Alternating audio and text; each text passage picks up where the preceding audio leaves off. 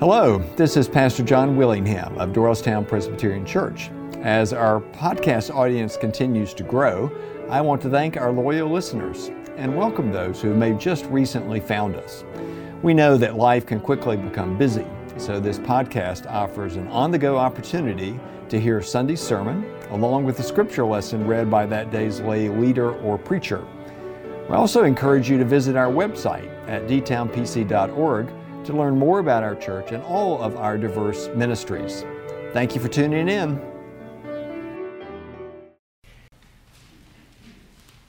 Then Pilate took Jesus and had him flogged. And the soldiers wove a crown of thorns and put it on his head, and they dressed him in a purple robe. They kept coming up to him saying, "Hail, King of the Jews," and striking him on the face.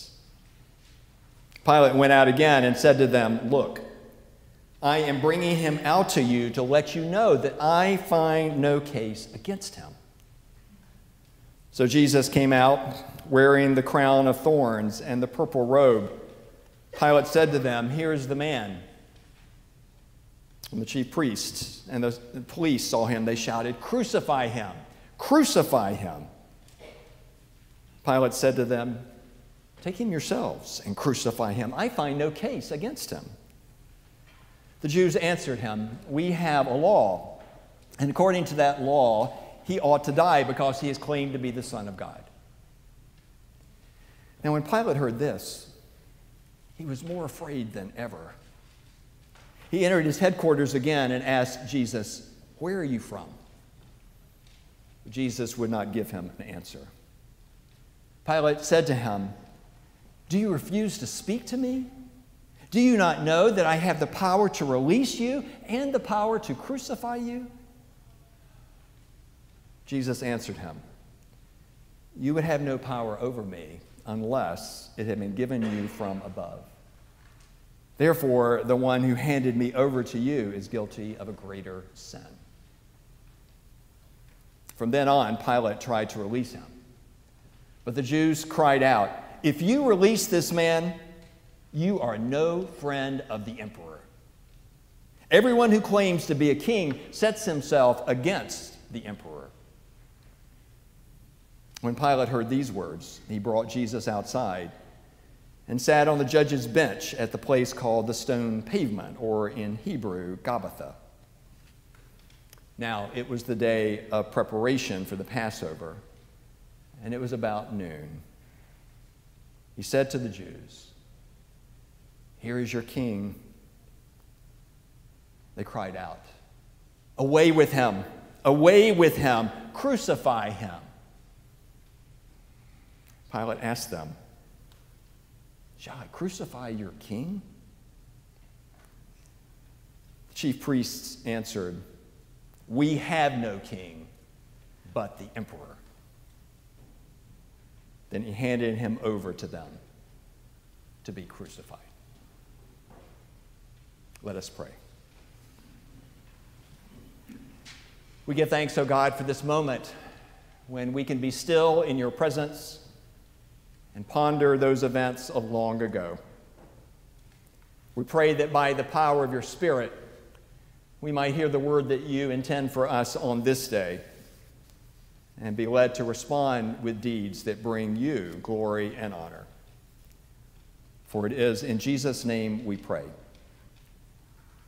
Amen. The passage of Scripture that we just heard read contains what I would argue is the most painful scene in the entirety of the Bible. It describes events that led toward an unjust outcome.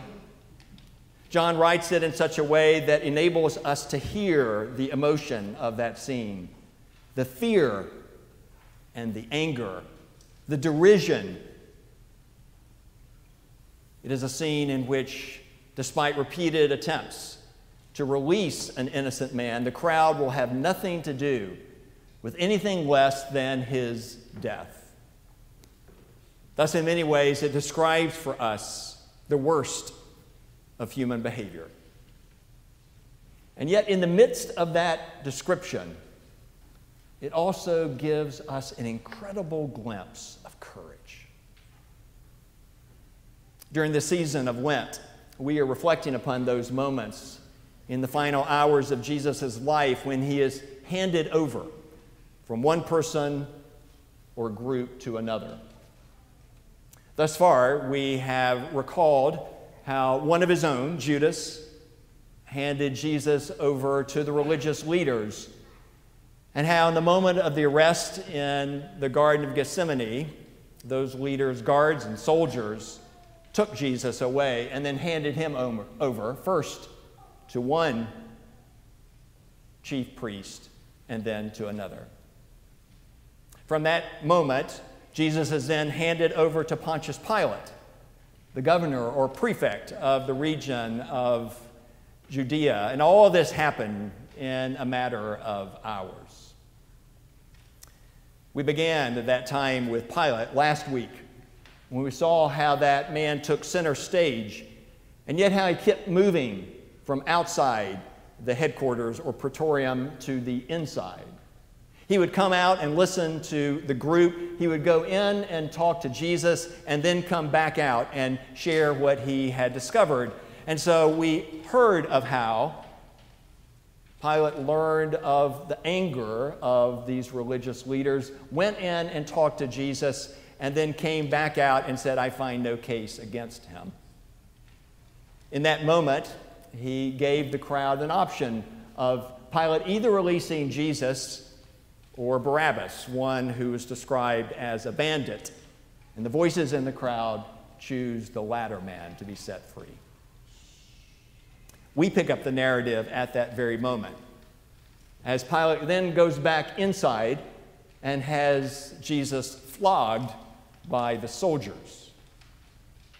If that beating wasn't painful enough, those soldiers then put on this purple robe.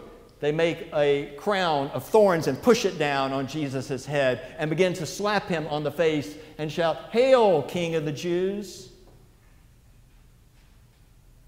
Pilate lets that go on for a while and then takes Jesus with him as he goes back outside and says to the crowd, "Here is the man. I find no case against him." And they say, "Crucify him." "Crucify him yourself," Pilate answers. And their reply, we are told by John, makes Pilate more afraid than ever. So he goes back inside, takes Jesus again with him, and says, "Where are you from?" His prisoner won't answer.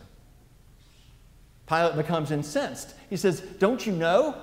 I have the power to free you or to crucify you." And only then does Jesus answer. And John tells us that once Pilate hears those words, he wants even more than ever to let Jesus go free. And yet it is then that he hears this voice from outside shout to him and says, "If you release him, you're no friend of the emperor."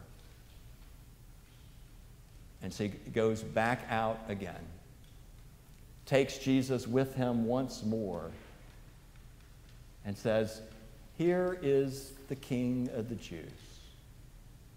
And they say, "Crucify him." And Pilate responds, do you want me to crucify your king?" And these religious leaders answer, "We have no king but the emperor." Words that proved what God had been saying in our Old Testament reading centuries before, when the people of Israel first demanded a king, as what was happening now was his religious representatives on earth were not only rejecting Jesus, but God too. And so our scene ends with the brief words that then he, that is Pilate, handed him over to be crucified. It's a painful scene, and one that in many ways actually makes me have some sympathy for Pilate. It's clear. He declares it multiple times. He knows that Jesus is innocent, and yet he does not have the courage to stand up to those voices that are shouting for his death. We can look back on that scene from the safety of time and this space and be critical of Pilate, and he deserves it in some ways. And yet, historians tell us that Pilate actually had already invoked the wrath of Rome several times before, and seemingly always when involved how he handled the Jews. A couple of times rebellions he had to put down. And so Pilate had every reason to believe on that day, if this spun out of control, he'd be removed as governor. And so reluctantly, he became complicit in allowing Jesus to die. He didn't have the courage that was needed to stand up. My hunch is that most of us can think of times when that could be said of us as well.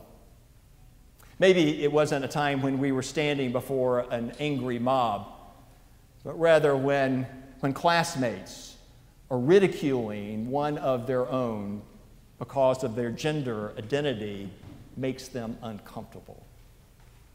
Maybe for us, it's not a time when we have a decision to make of life and death, but rather on this hotly contested matter that has come before the board, and we are the deciding vote. It might not even be when we are with other people, but rather in the privacy of our home, and we are working on our taxes, and we have to decide if we're going to take this questionable deduction or not. We all have moments when we are urged to be courageous. And there are times, I know it's true for me, when Pilate's response rings more true. We see that in that scene. With all the fear, with all of the threats, with all the ways that Pilate was unwilling to stand up to that pressure, and yet thankfully, he is not the only actor in that narrative.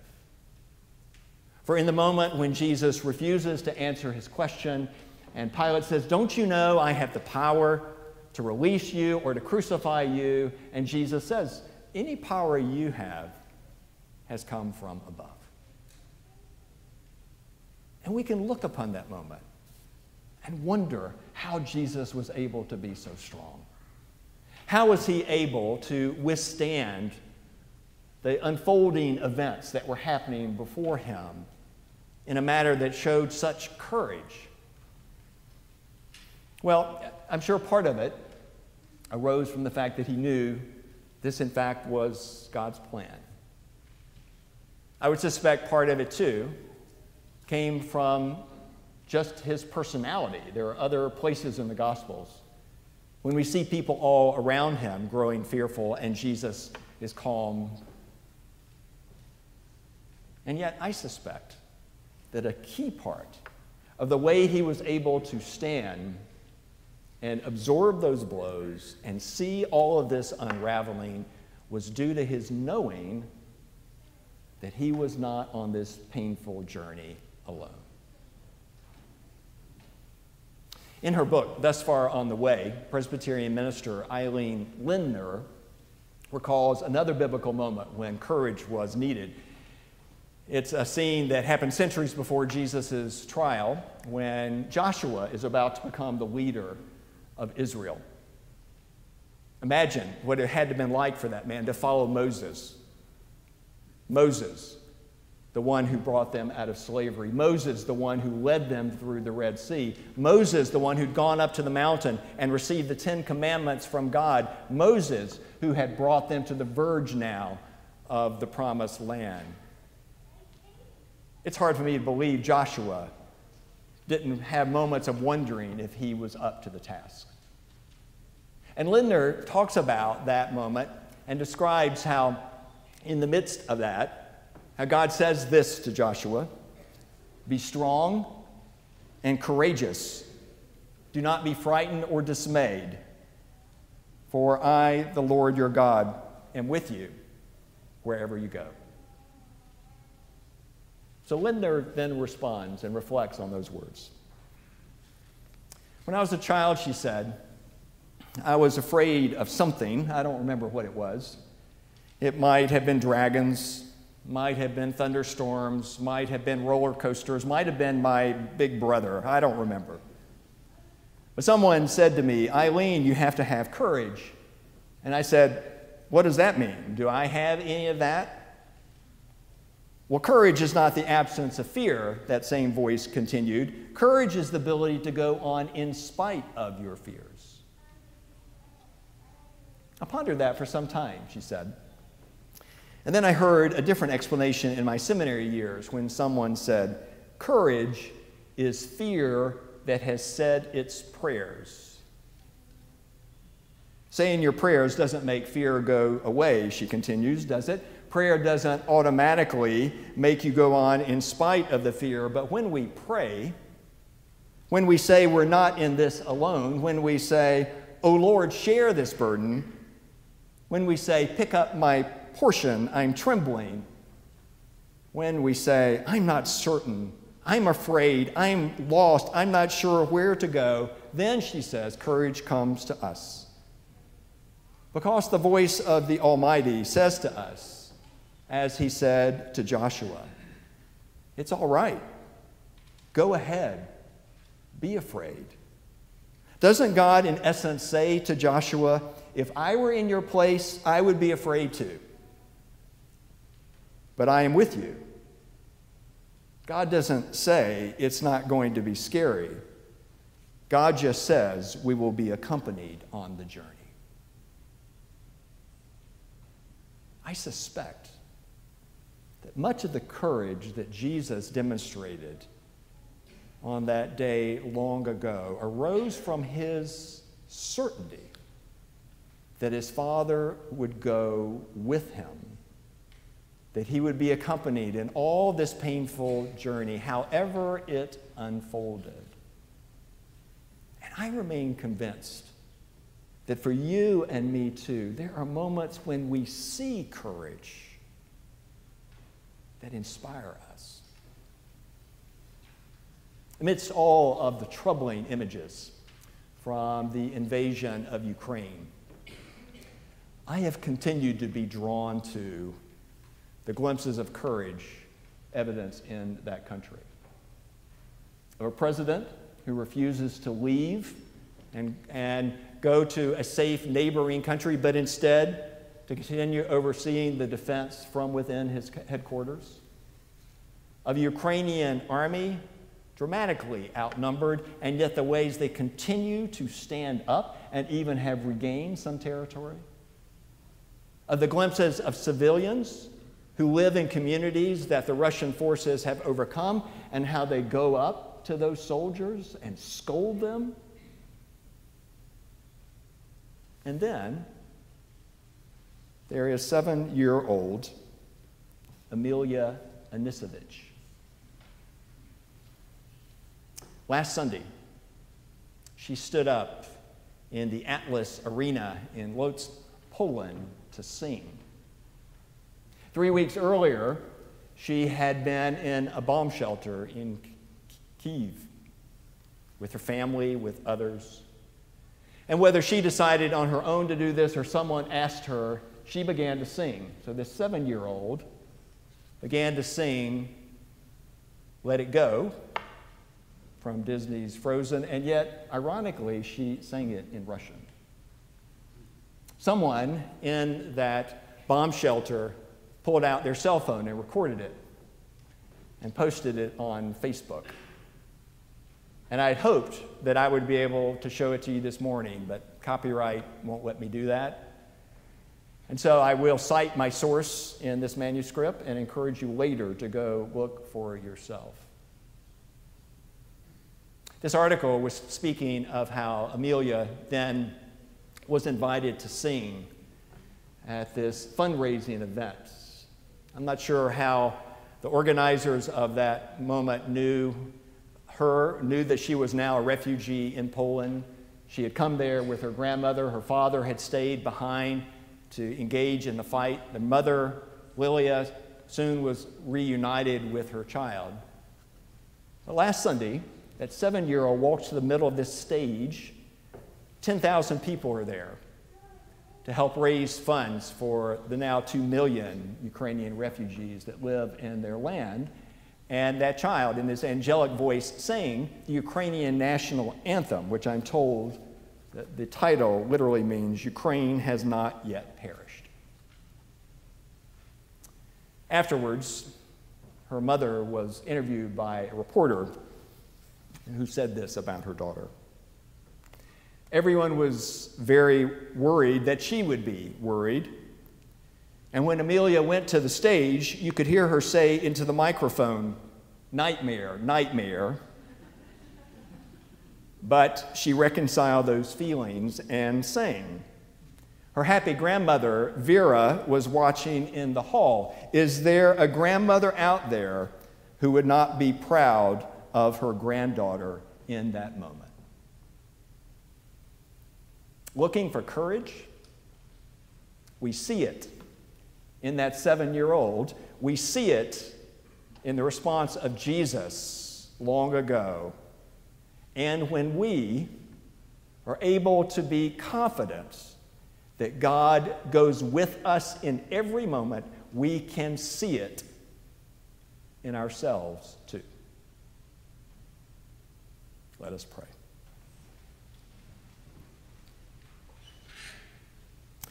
Heavenly Father, we give thanks for that strength that arises, that clearly has come from beyond ourselves. We give thanks for the ways it is you working in us to bring about something we never imagined we could do. Help us to act with courage in the ways that you would have us do, always pointing back to you. For it is in Jesus' name we pray. Amen. Thank you again for joining us today. Once again, I invite you to check out dtownpc.org for information about our worship and programming for all ages.